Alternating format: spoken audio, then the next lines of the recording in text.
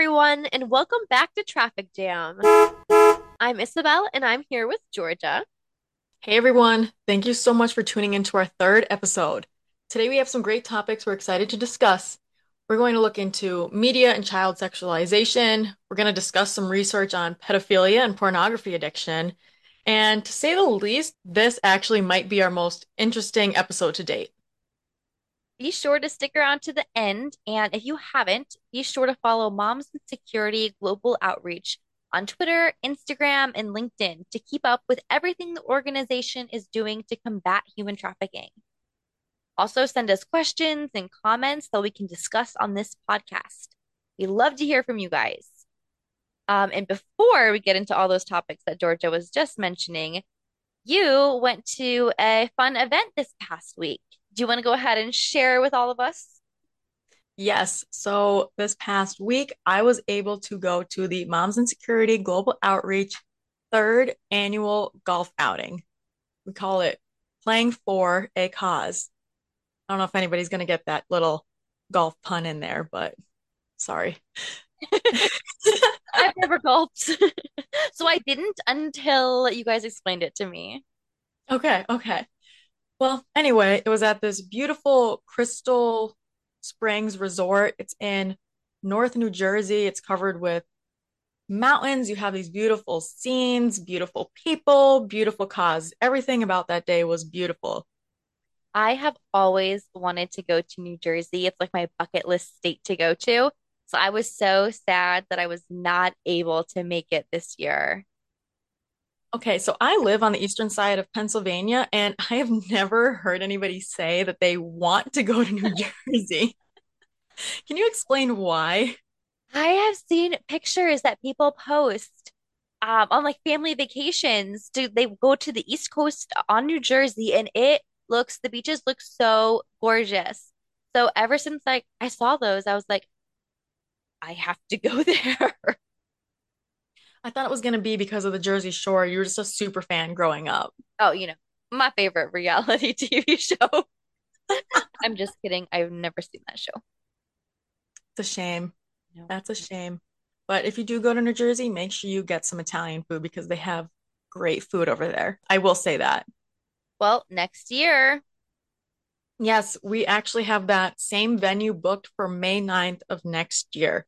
It's people from the security industry, people in law enforcement, retired military, other nonprofits who are all in this big fight against human trafficking and exploitation. And we all just come together with all of these different backgrounds and we share this goal to end human trafficking in the US and across the globe. It's honestly so interesting to see all the different people there. And then I got to speak to a good handful of them. I tried to break some security glass, which didn't really go that way. I will try to get the video and put it on our page as well. Definitely. I saw that video of you trying to break the glass, and the first thing I thought of, I was like, oh, she's a softball player. Guilty as charged. Yep. Everybody there did say I had the best swing, so I got to give myself some credit, even though I couldn't get that glass to crack. Maybe next year. Next year, I will be the first one to break it. That's awesome. Well, everybody, mark it on your calendar. May 9th of next year. We want to try to get as many people signed up as possible. There's golfing, we do raffles, serve food. It's a lot. It's going to be a lot of fun. Yes, the food was honestly one of the best parts about being there.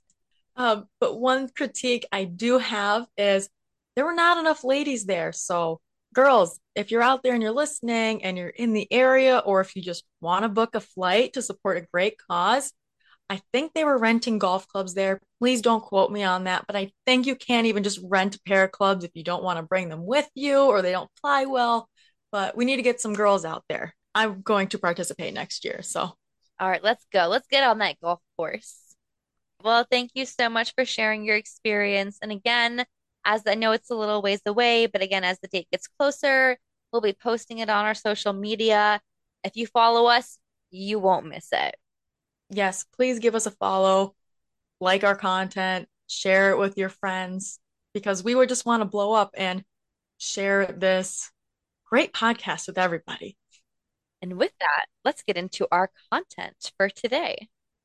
All right, so quickly, I want to say that Isabel and I have obviously talked about how we want to structure this podcast. This is only our third episode, so we're going to try something a little different this week where I'm going to kind of lead the first section, and then Isabel is going to take the reins and move us further into the discussion. So if we like this flow and we're grooving well, we'll keep doing it. If you guys out there hate it, please let us know. We're trying to figure out our groove. All right. So now getting into the media and child sexualization. I'm going to preface this by saying I did my absolute best to do this research without typing anything into Google that was going to put me on some type of government list. We don't need to go into any dark web actions just to have a decent conversation here. Oh, the internet is a dangerous place. Oh my God, yeah. I was a little nervous. I can't lie. So I thought the best place to start this discussion would be to break down pedophilia, which is the sexual attraction towards prepubescent children. And I bring this up because when we discuss the sexualization of children, there's going to be people who just say pedophiles are the ones who are attracted to children. They're obviously the ones who are abusing and buying children. So if we identify and detain pedophiles, all this is going to end, right? Right, like it's that, stereotypical image of that, the creepy old man. You know the image that what I'm saying? Oh my God, yeah. Creepy old man, white van. But what we plan to focus on in this episode is a more subtle form of pedophilia that runs through society, and like other concerns related to child exploitation. Yes, exactly. So, according to some studies, pedophilia is considered to have a place on the spectrum of human sexual preference. It's not necessarily classified as a mental disorder or anything like that, which might surprise some people. I know it surprised me. And this really doesn't even feel right to say. It's going to turn stomachs. But I think in order for this conversation to be efficient, we need to really discuss what pedophilia is. And I need to point out that people who have pedophilia should not automatically be lumped into the criminals who are actually sexually assaulting children. It's the action of sexually assaulting a child that makes a person a criminal or sexually assaulting anybody. It doesn't necessarily even qualify them as a pedophile, though. Shockingly, research suggests that only about 50% of people who sexually abuse children have pedophilia. Only 50? So why are the other half of assaulters abusing children? Research suggests that the 50% of people who abuse children who show no signs of sexual attraction to them tend to lack the social skills that are necessary to build and maintain emotional and sexual connections of people who are more in their age range. So basically, they can't get it on their own, so they're preying on children who are available to them. I also want to say it's extremely important to recognize that the populations referred to in these studies include actual sex offenders and ones who were reliant on self-reporting and cooperation with researchers. So I'm not entirely sure how much weight we can apply to these suggestions to the world population, because we do know there are people all around the world purchasing children for the sole purpose of abusing them who don't get caught. Yeah, I mean, it seems like there's something missing. It seems off that 50% of people who abuse children did so because they couldn't just form a connection with somebody else. Like, how do researchers know that like half aren't pedophiles? So we're going to get into sexology. So there's a few different methods that sexologists use to diagnose somebody as a pedophile. They use what is called the Tanner stages to determine the age range and developmental range in which a potential pedophile prefers. So the Tanner stages is basically this chart. It's 5 stages of development of humans. The chart that I saw when I was doing this research was split right down the middle. There were male figures on the left and female figures on the right. Stage 1 was at the top, and stage 5 was at the bottom. So what this looks like is in stage one, the figures are completely prepubescent, no signs of development like pubic, facial hair, no breast budding on females or penile enlargements on the male side. And then as you move down the chart, you basically see the developmental stages where females develop larger breasts, males develop larger penises, and then there's body hair that comes along with it. So a person with pedophilia would be more attracted to and fantasize about persons in stage one and two on this chart, where the figures basically have little to no development. So then based on this chart that you just explained, how do they measure which stage a pedophile falls at? This is where things get even more interesting. So, the most objective and popular study to determine sexual interests is called penile. I don't know if I'm going to be able to pronounce this right, so bear with me. Plethysmography, otherwise known as philometry. I like philometry better. Let's just break it down even shorter and refer to it as PPG. So, what they do in a PPG assessment is they measure the response of the penis to stimuli. So the stimuli is the chart shown in the Tanner stages.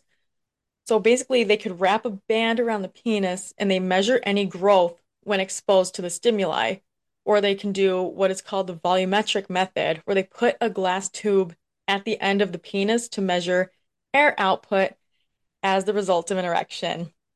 And the article I read said that the volumetric method was more useful when they're diagnosing a non-admitter or people who try to hide their sexual attraction.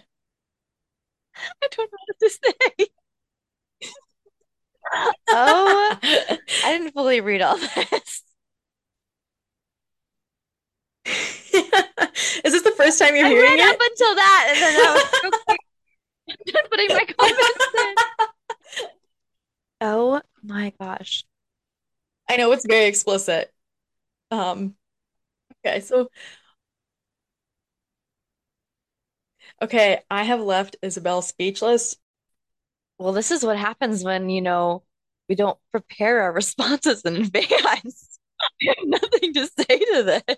She doesn't know what to say, she doesn't know what to think, and that's kind of how I was when I first read this article. In reality, I did hear about this first on a podcast, so that's how I knew to go back and look into this. But the whole thing is just mind-boggling to think that they do these types of studies and research on, I guess, volunteers or just I was gonna say that's a really good point. Like there's, this is all a lot of the commentary about this is very heavily geared towards male perpetrators. But what about the women? it's really only effectively used on males because they can measure if a man gets a boner when they look at images of prepubescent children. I don't really think there is one developed for women. So I think how they would look at possible female pedophiles is they have all these other tests. So they'll do like self-reporting studies on the preference, which again, that's always difficult because people who have pedophilia may recognize that it is wrong to abuse a child in any way. So they might be in neglection of their own sexual preferences. So some other methods are where they'll track eye movements and pupil dilation when their subjects are shown imagery. So if you show a person that Tanner stage diagram and you track their eye movement, the theory is that if you have a sexual preference for something, you're going to look at those images longer than you would something that you don't have preference towards. So a pedophile may look at images one and two longer than they would look at three, four, and five, and their pupils would dilate. Oh, that's interesting. I figured like the pupil dilation, but I didn't realize like the gaze would also like last longer too. Yeah, I mean, I guess it makes sense when you think about it. Like if you're out and about, if there's somebody that's just super beautiful or super handsome, you're You just gonna stare at them. hmm Not to be a creep, but you're gonna notice they're in the room and you'll look at them longer than you'll look at the average Joe. Right. All right, so now that we have laid that very interesting foundation for what pedophiles are, I learned a lot. I'm happy you did. This is a learning platform. Um, so I think it's also important to discuss potential ways in which people may become pedophiles. Become pedophiles? Can we say that? Honestly, I'm really not sure if we can say that, but I don't have any other way of phrasing what I want to dive into. So please bear with me again, and I hope that I make some sense to you and our listeners in just a few moments. All right, let's hear it. I'm listening. You have my So, to start, when I first started doing research on human trafficking and sexual exploitation, our boss Elisa pointed me in the direction of a body of research conducted by Dr. Donald Hilton Jr. He's a neurosurgeon in Texas, and he's contributed to research on sex and pornography addiction. You have brought up his name before. Did you end up reading a lot of his work? Yes, so I did get to read some of his articles, and I'm not going to go too far into the papers that I've read by him, but I do want to bring a tiny little tidbit of his work to this conversation because I think there's a connection here. All right, let's see what she got. As I mentioned, Dr. Hilton has done research on sex and porn addiction, and he's a neurosurgeon. So the few papers that I did get to read are all about addiction and the physical changes that addictions have on the brain itself. These addictions can be drug addictions, eating addictions, and even addictions to sex. So, without going into all the scientific terms and processes, his work supports that sex and pornography can be addictive as a natural process. Okay, so what does this have to do with pedophilia? All right, like I said, bear with me. We're going to get there, but we're going to focus right now on pornography as an addiction.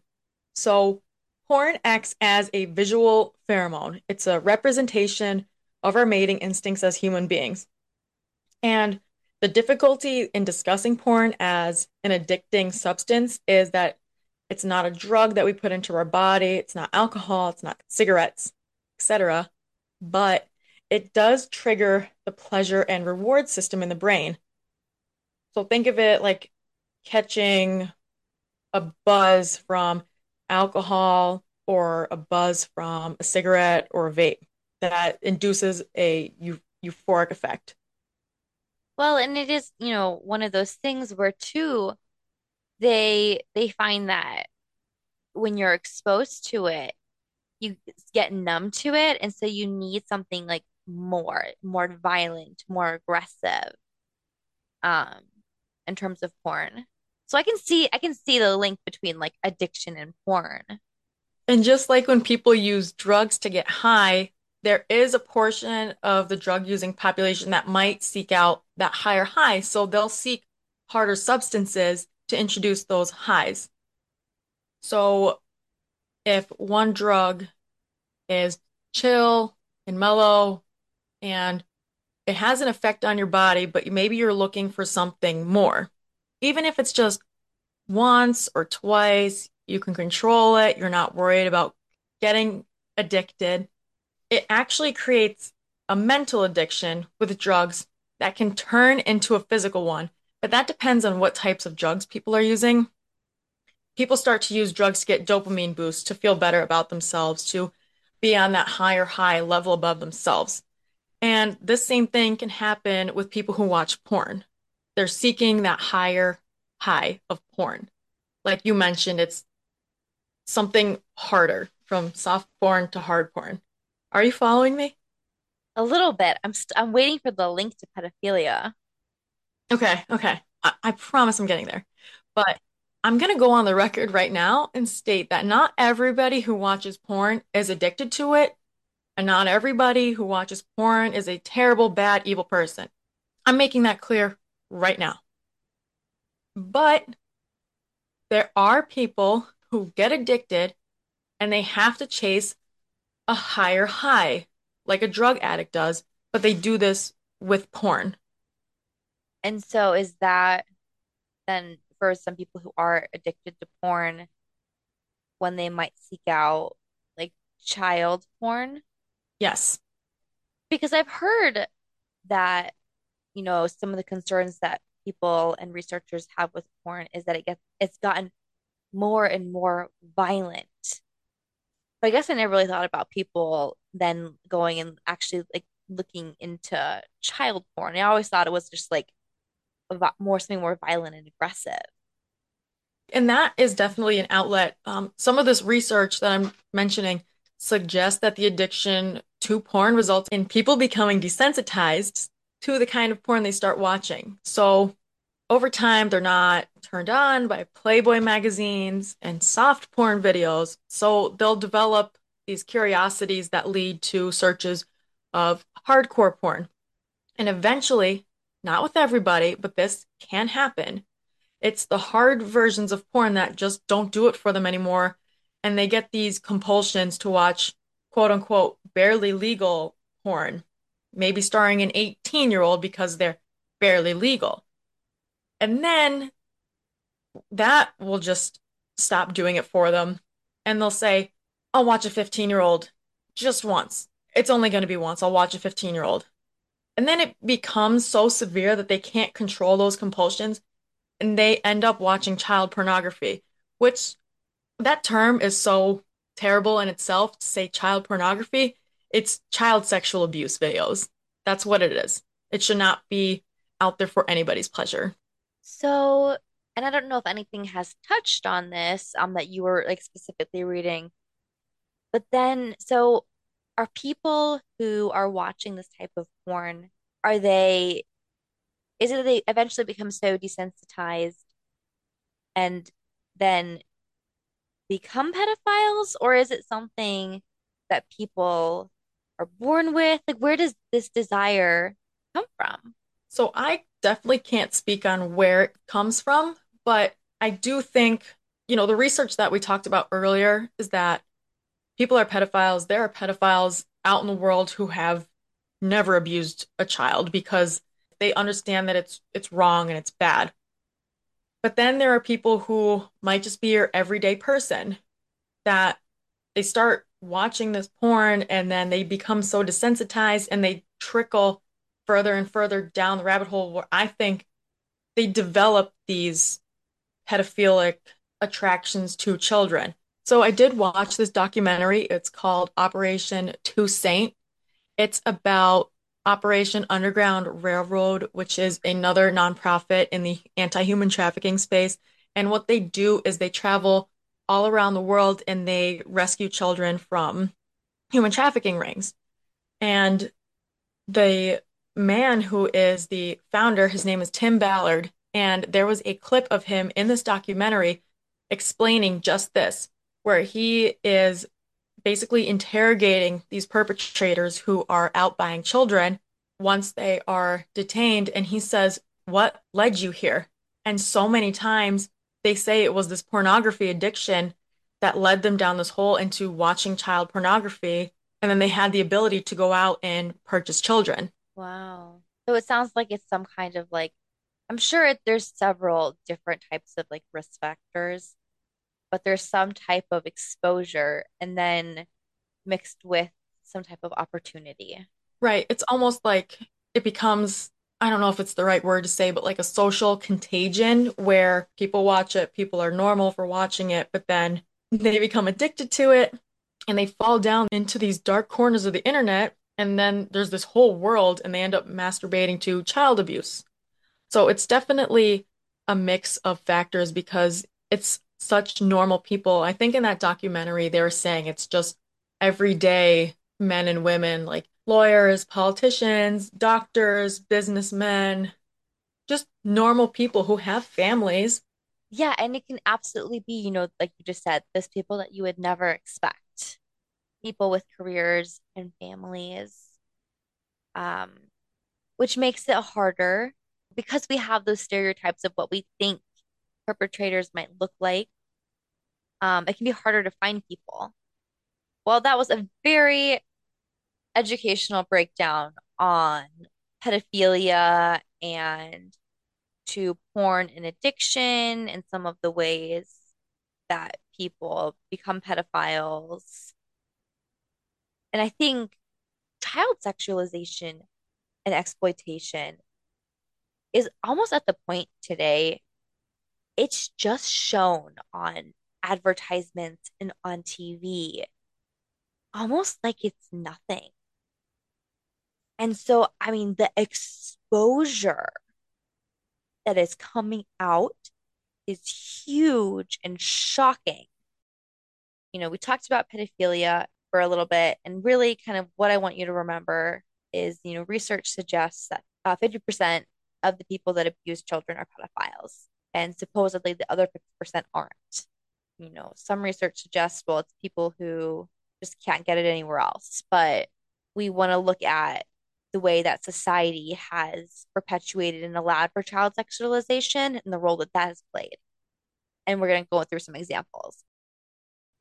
Yes, we are going to move the discussion right along. I've talked a lot, so thank you for sitting through all of that, bearing with me. Um, do you want to get us started on this next part on what sexualization of children looks like outside of pedophilia and pornography? Yes. So, sexualizing children is basically placing children into adult roles. It's placing adult attributes on a child's body and then assigning meaning to it. Statements like, that outfit looks slutty and look at those booty shorts. You couldn't find something longer. These comments are definitely not made because somebody views the child as sexual beings, but they are often made out of fear, a fear of children becoming violated. Yes, and I'm sure we could all agree, those of us growing up as girls, that these comments are probably more common than anybody would really like to admit. And the sad thing is, like you mentioned, they're really just made out of fear when we're growing up because our parents, our aunts, our uncles, they don't want anybody to look at us as a slut or as a sexual object. But without intention, it's inflicting this damage into us and our mindsets every time we pick out an outfit because we don't want to be sexualized and we don't want to be looked at like that based on the pair of shorts we wear that day. Well, you see a lot of stories though too of, like different like dress codes at schools and how, there's different like girls can't wear spaghetti straps, or there's certain rules in terms of like how long their shorts can be and like girls getting dress coded for all these different things.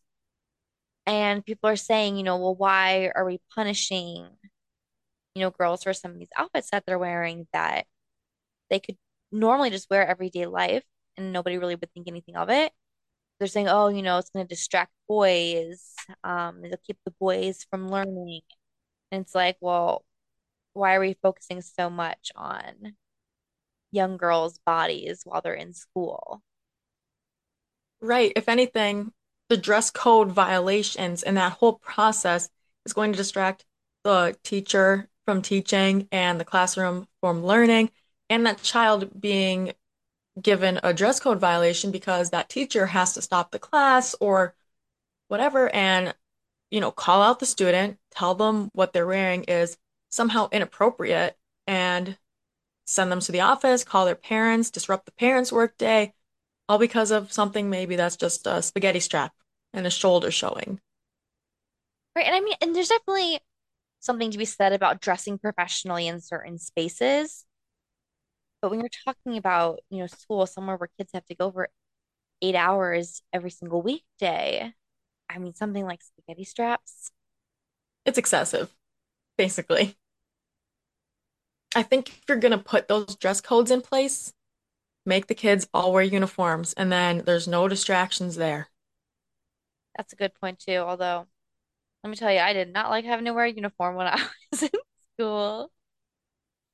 Neither did I. I had to wear uniforms for a long time. And then when the school got rid of them, it was great because you're like, oh, no more uniforms. Like, this is awesome. But there were also those like dress code things. If a girl were to wear leggings or yoga pants, their shirt had to cover their butt because yoga pants were clearly too distracting, even though you could wear a pair of skinny jeans and your butt didn't have to be covered by your shirt, even though it's arguably they're the same pant, just different material. Well, and I guess really what it is also there seems to be more rules in terms of dress codes for girls. And I mean, to be fair, I mean, with all the like with the clothing that is available these days, it is, I mean, so many clothes are sold to girls that are more revealing. And so, obviously it is important to have like certain like codes in place, but it seems like it's so heavily geared towards, what girls are wearing. Yeah, it basically we end up again sexualizing girls specifically without meaning to, but we still do anyway, and it kind of almost goes back to victim blaming in a super common basic form. Whether they were victim of something or not, it's like, why are you wearing that? And why do you think it's okay to wear that here? Yes, it does. And I mean, it's so weird that this can all kind of come around in full circle and everything that people say or do to try, like quote unquote, help children and girls specifically causes this kind of damage and can lead us to believe we are to become victims just based on the clothes that we wear or the fact that, we went out shopping by ourselves, or even, for those of us, we were living alone. Like we should know Yeah, better. exactly. It literally just all came back around. And I feel like this is going to be a recurring discussion as we go through and talk about some of this stuff. Other places that we see sexualization is in the products, clothes, like we discussed, underwear, perfumes, colognes that are marketed towards all of us. So, sexualization, by definition, occurs when individuals are regarded as sex objects and are evaluated in terms of their physical characteristics and their sexiness. But I think we can agree that children should never be viewed as sexy or have any level of sexiness to them. As we just discussed, we definitely don't live in a perfect world where adults are strictly attracted to other adults and we just let kids be kids. That world just doesn't exist. Well, one of the biggest things too, I think, is like the discussion about makeup and like when girls start wearing, like I started wearing makeup, I think I was like 13, Mhm. which I feel like is a pretty common age, or even now, maybe girls start wearing makeup Right. younger. But I mean, you are adding like stuff to your face to make you look more like blush. So like like blush or uh like red lipstick. And the whole thing around that is to make you look, because those are things that happen to your face. It becomes more flush after you have sex. And so it's to help you look more like sexually desirable. And that's something obviously I never knew as a kid. I learned as an adult. And I was like, I guess I never thought about makeup in that way. And I never thought about it in this like sexualized like sense. And now I'm learning like more and more about it.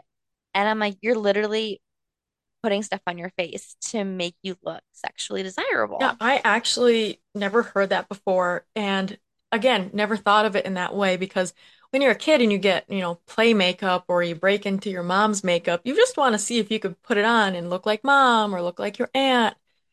But it's so normal. And like the way that media pushes it out and advertises it is like, you should be wearing makeup. Everybody's wearing makeup. And it's like all of these models have this, like, they have these makeup brands. Do you want to hear a funny story? Yes, absolutely. I don't know if we can put this in here, but I'm gonna tell it just in case. Okay. My my boyfriend calls those like fake eyelashes. He calls them cum catchers because and there's a reason, I promise. The reason why those were made by prostitutes to protect their eyes when they were working from stuff getting in their eyes. Shut up. You're lying. Nope. Literally, I know, never knew that until literally just a couple of months ago. I'm never going to be able to look at a pair of falsies again, ever. Yeah. Hey, it was pretty resourceful. That is resourceful. Good for them back in the day. Oh my God. Yeah, that's where it came from. Wow. That's where it came from. Think about that. Wait, do we have a drum button? No. Do we not? We need a bigger soundboard. Yes, we do. Everybody subscribe so we can get soundboard. Please do. Oh my God. Oh, okay. Okay. That's actually hysterical. I never knew that. Fun fact. Thank you. Shout out Isabel's boyfriend. Um, okay, so bringing it back, I can watch a million get ready with me videos and people doing their makeup. I can't do makeup on my own face, but there's just something about watching those videos that I just love to just sit around and do, especially on TikTok because they're so short. It's very satisfying. But th they are satisfying. That's it. But if you look at the comments, you're always gonna have those people that are like, guys don't actually find this attractive. Why are you putting it on your face? So like that's the opposite of, blush is actually to represent being flush after having sex. So like in reality, they maybe our pure primal instincts are attracted to it. Maybe not the smoky eye. I don't know if you have any context on that, if that's like a sex object. Not that I know of, but now I'm gonna go look. Yeah, I think that's the next task. That's gotta be. Don't worry, everybody. I'm gonna ruin every piece of makeup for everybody. We'll have to put that as a new segment. We did blush and we did falsies. I really have nothing against makeup. I wear, the basic amount. Right. We're not all makeup artists and we can't be, okay? We're not gifted. No, way to go for those people who can. Exactly. But yeah, that's so there's that. I'm done with the makeup because I don't we're gonna come back to this. Well, and so I think overall, the whole point about talking about makeup and child sexualization is that one, there's a whole discussion about when people should start wearing makeup and that they're wearing makeup younger and younger and what the original intent of makeup was. It's for like a sexual purpose. And so why is it something that we're giving to young kids? And, when you see kids wearing, modeling with makeup on, it makes them look older and it portrays them in a sexual sense. Mhm. And so that is one factor that has become so prevalent to contribute to the sexualization of children. You were trying to make them look older. Like kids look older these days. Oh my God. Yes, they do. Like I remember, okay, when we were kids, we all went through this weird style phase when you're like 10 years old. Okay, we looked weird. We were so awkward and It was awkward. yes. And But now kids don't have that anymore.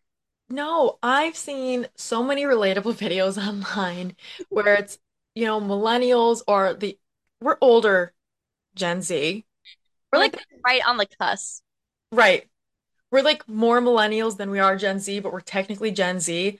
So it's like me when I was in middle school, making these stupid videos with our friends wearing clothes that don't match or fit well. And then it's like middle schoolers dolled up, wearing crop tops and cute outfits that like I genuinely like, but they're dancing and shaking it. And I'm just like, I was so awkward at this age. Why do you look my age? I know.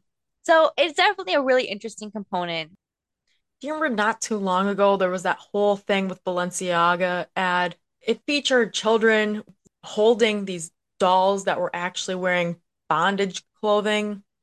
And then there was that Netflix movie about the dancing kids, and it was called Cuties.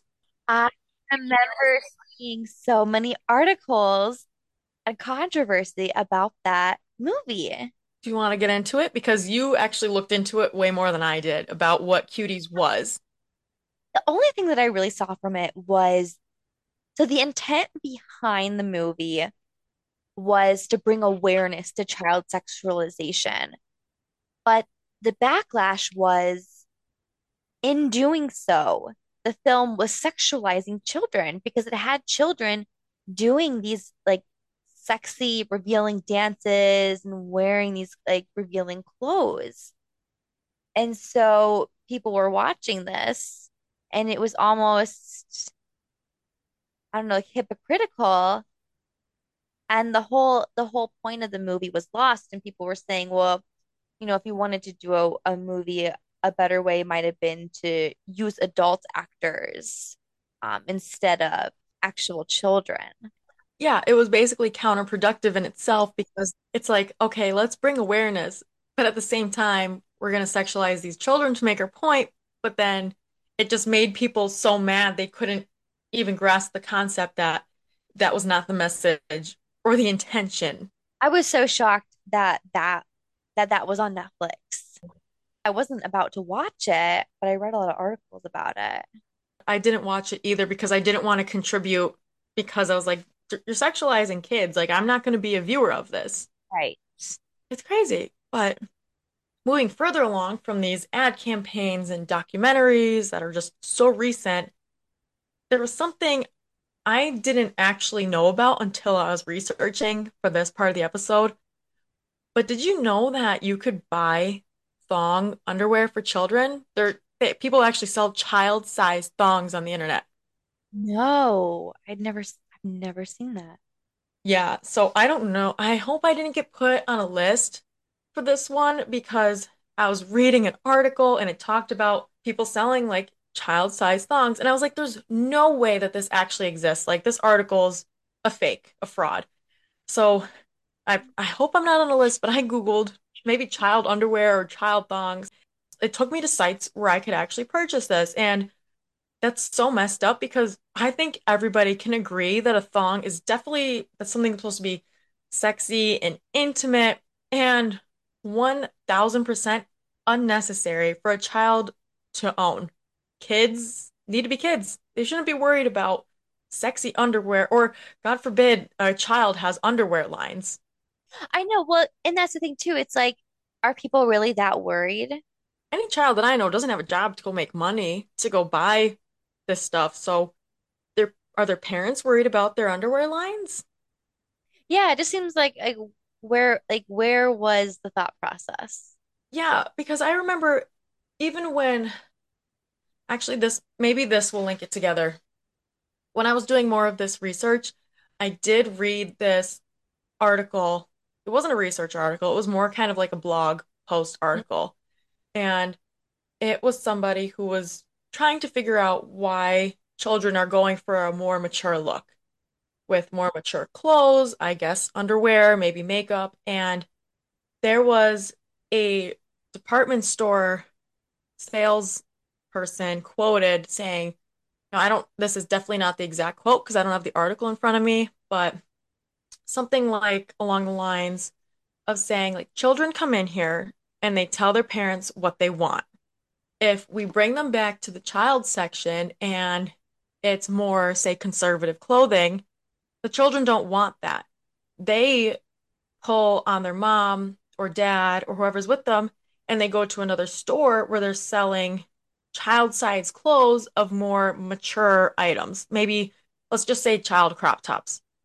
The children see, let's say, their favorite movie star, TikTok dancer, or influencer on the internet on their screens wearing a crop top, and they say, I want to look like them.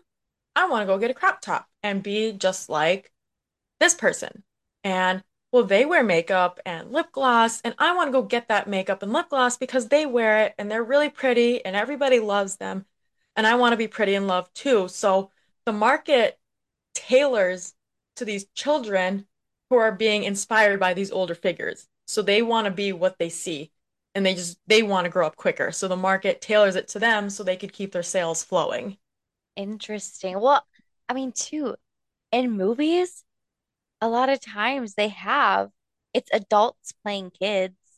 So, they think they're supposed to look this way, but no, it's a, 30-something-year-old playing a teenager. There have been so many times where I've watched something where it's a high school setting, and I'm like, I did not look like that in high school. Definitely didn't dress like that in high school, but that's what high school is portrayed as today. So it's just such a false representation. All right, this is the last part, and then I'm gonna be done on my rants. So we kind of have to talk about this. Sexualizing children. We've talked about the market, movies, advertisements. So obviously we have to talk about porn. So there's porn films out there, and I know we've all heard of them, that feature characters that are like the naughty little schoolgirl. And they have grown women dressed in child's clothing as if they went to like a preparatory school. And then I know, say, going out for Halloween when you're old enough to drink and party, there's sexy costumes advertised to people, and some of them are naughty little schoolgirl. It's like, I mean, adults are dressing up as kids in a sexual way. Yeah, so like we're like bringing to life those fantasies of dressing adults like that, saying a naughty, a sexy schoolgirl. Like schoolgirls are not sexy. They're underage. Right. But that's just been so accepted, and like you don't think about it because it's such a norm until you think about it, and then you're like, this is actually really wrong. Oh, interesting. Right, because you're not supposed to kink shame. It also involves like sexualizing children. Where like it's like to what end? Yeah, like there has to be some type of line drawn. I mean, we've already gone pretty far, so I don't know how much further we can get, but let's pray that we can't go any further. All right, everybody, you know what time it is. It's time to go ahead and reveal our myth. Only women and girls are victims and survivors of sex trafficking. Now, this is false. Men and boys are also targeted in human trafficking, but they get less attention as victims compared to women and girls. I know we have mentioned this in past episodes, but it's important to recognize that men and boys can fall victim too. Often, boys and young men within the LGBTQ community are targeted. I can totally understand why this is a common myth about human trafficking because when we think of men and boys, we don't tend to view them as potential victims because of the gender roles that men play in society. You know, they're dominating and they're protective. They can never fall victim. So, this is super important to debunk and talk about because men and boys can be victims, and often they are. The United Nations estimates that boys account for 15% of global trafficking victims and men account for 20% of victims. These numbers are from 2021. Yes, thanks for bringing some statistics to the reality of the situation. Well, everybody, that is all we have for today. We hope you enjoyed this conversation as much as we did, and that you learned something new to tell your friends, whether it's about the Tanner stages and tests of attraction or histories of makeup, to think of every time you reach for that blush or falsies. I will never look at a pair of falsies the same again. So, everyone, please make sure to leave your questions, comments, and content suggestions at any of our links in the episode description. And please share this podcast with a friend or family member who may enjoy these conversations as much as you hopefully do. We're on Instagram as Traffic Jam Podcast and Moms and Security. And you can also follow the Misco pages on Twitter and LinkedIn. And we recently learned that we have a Facebook page too. So check those out, and we hope to see you back here in 2 weeks.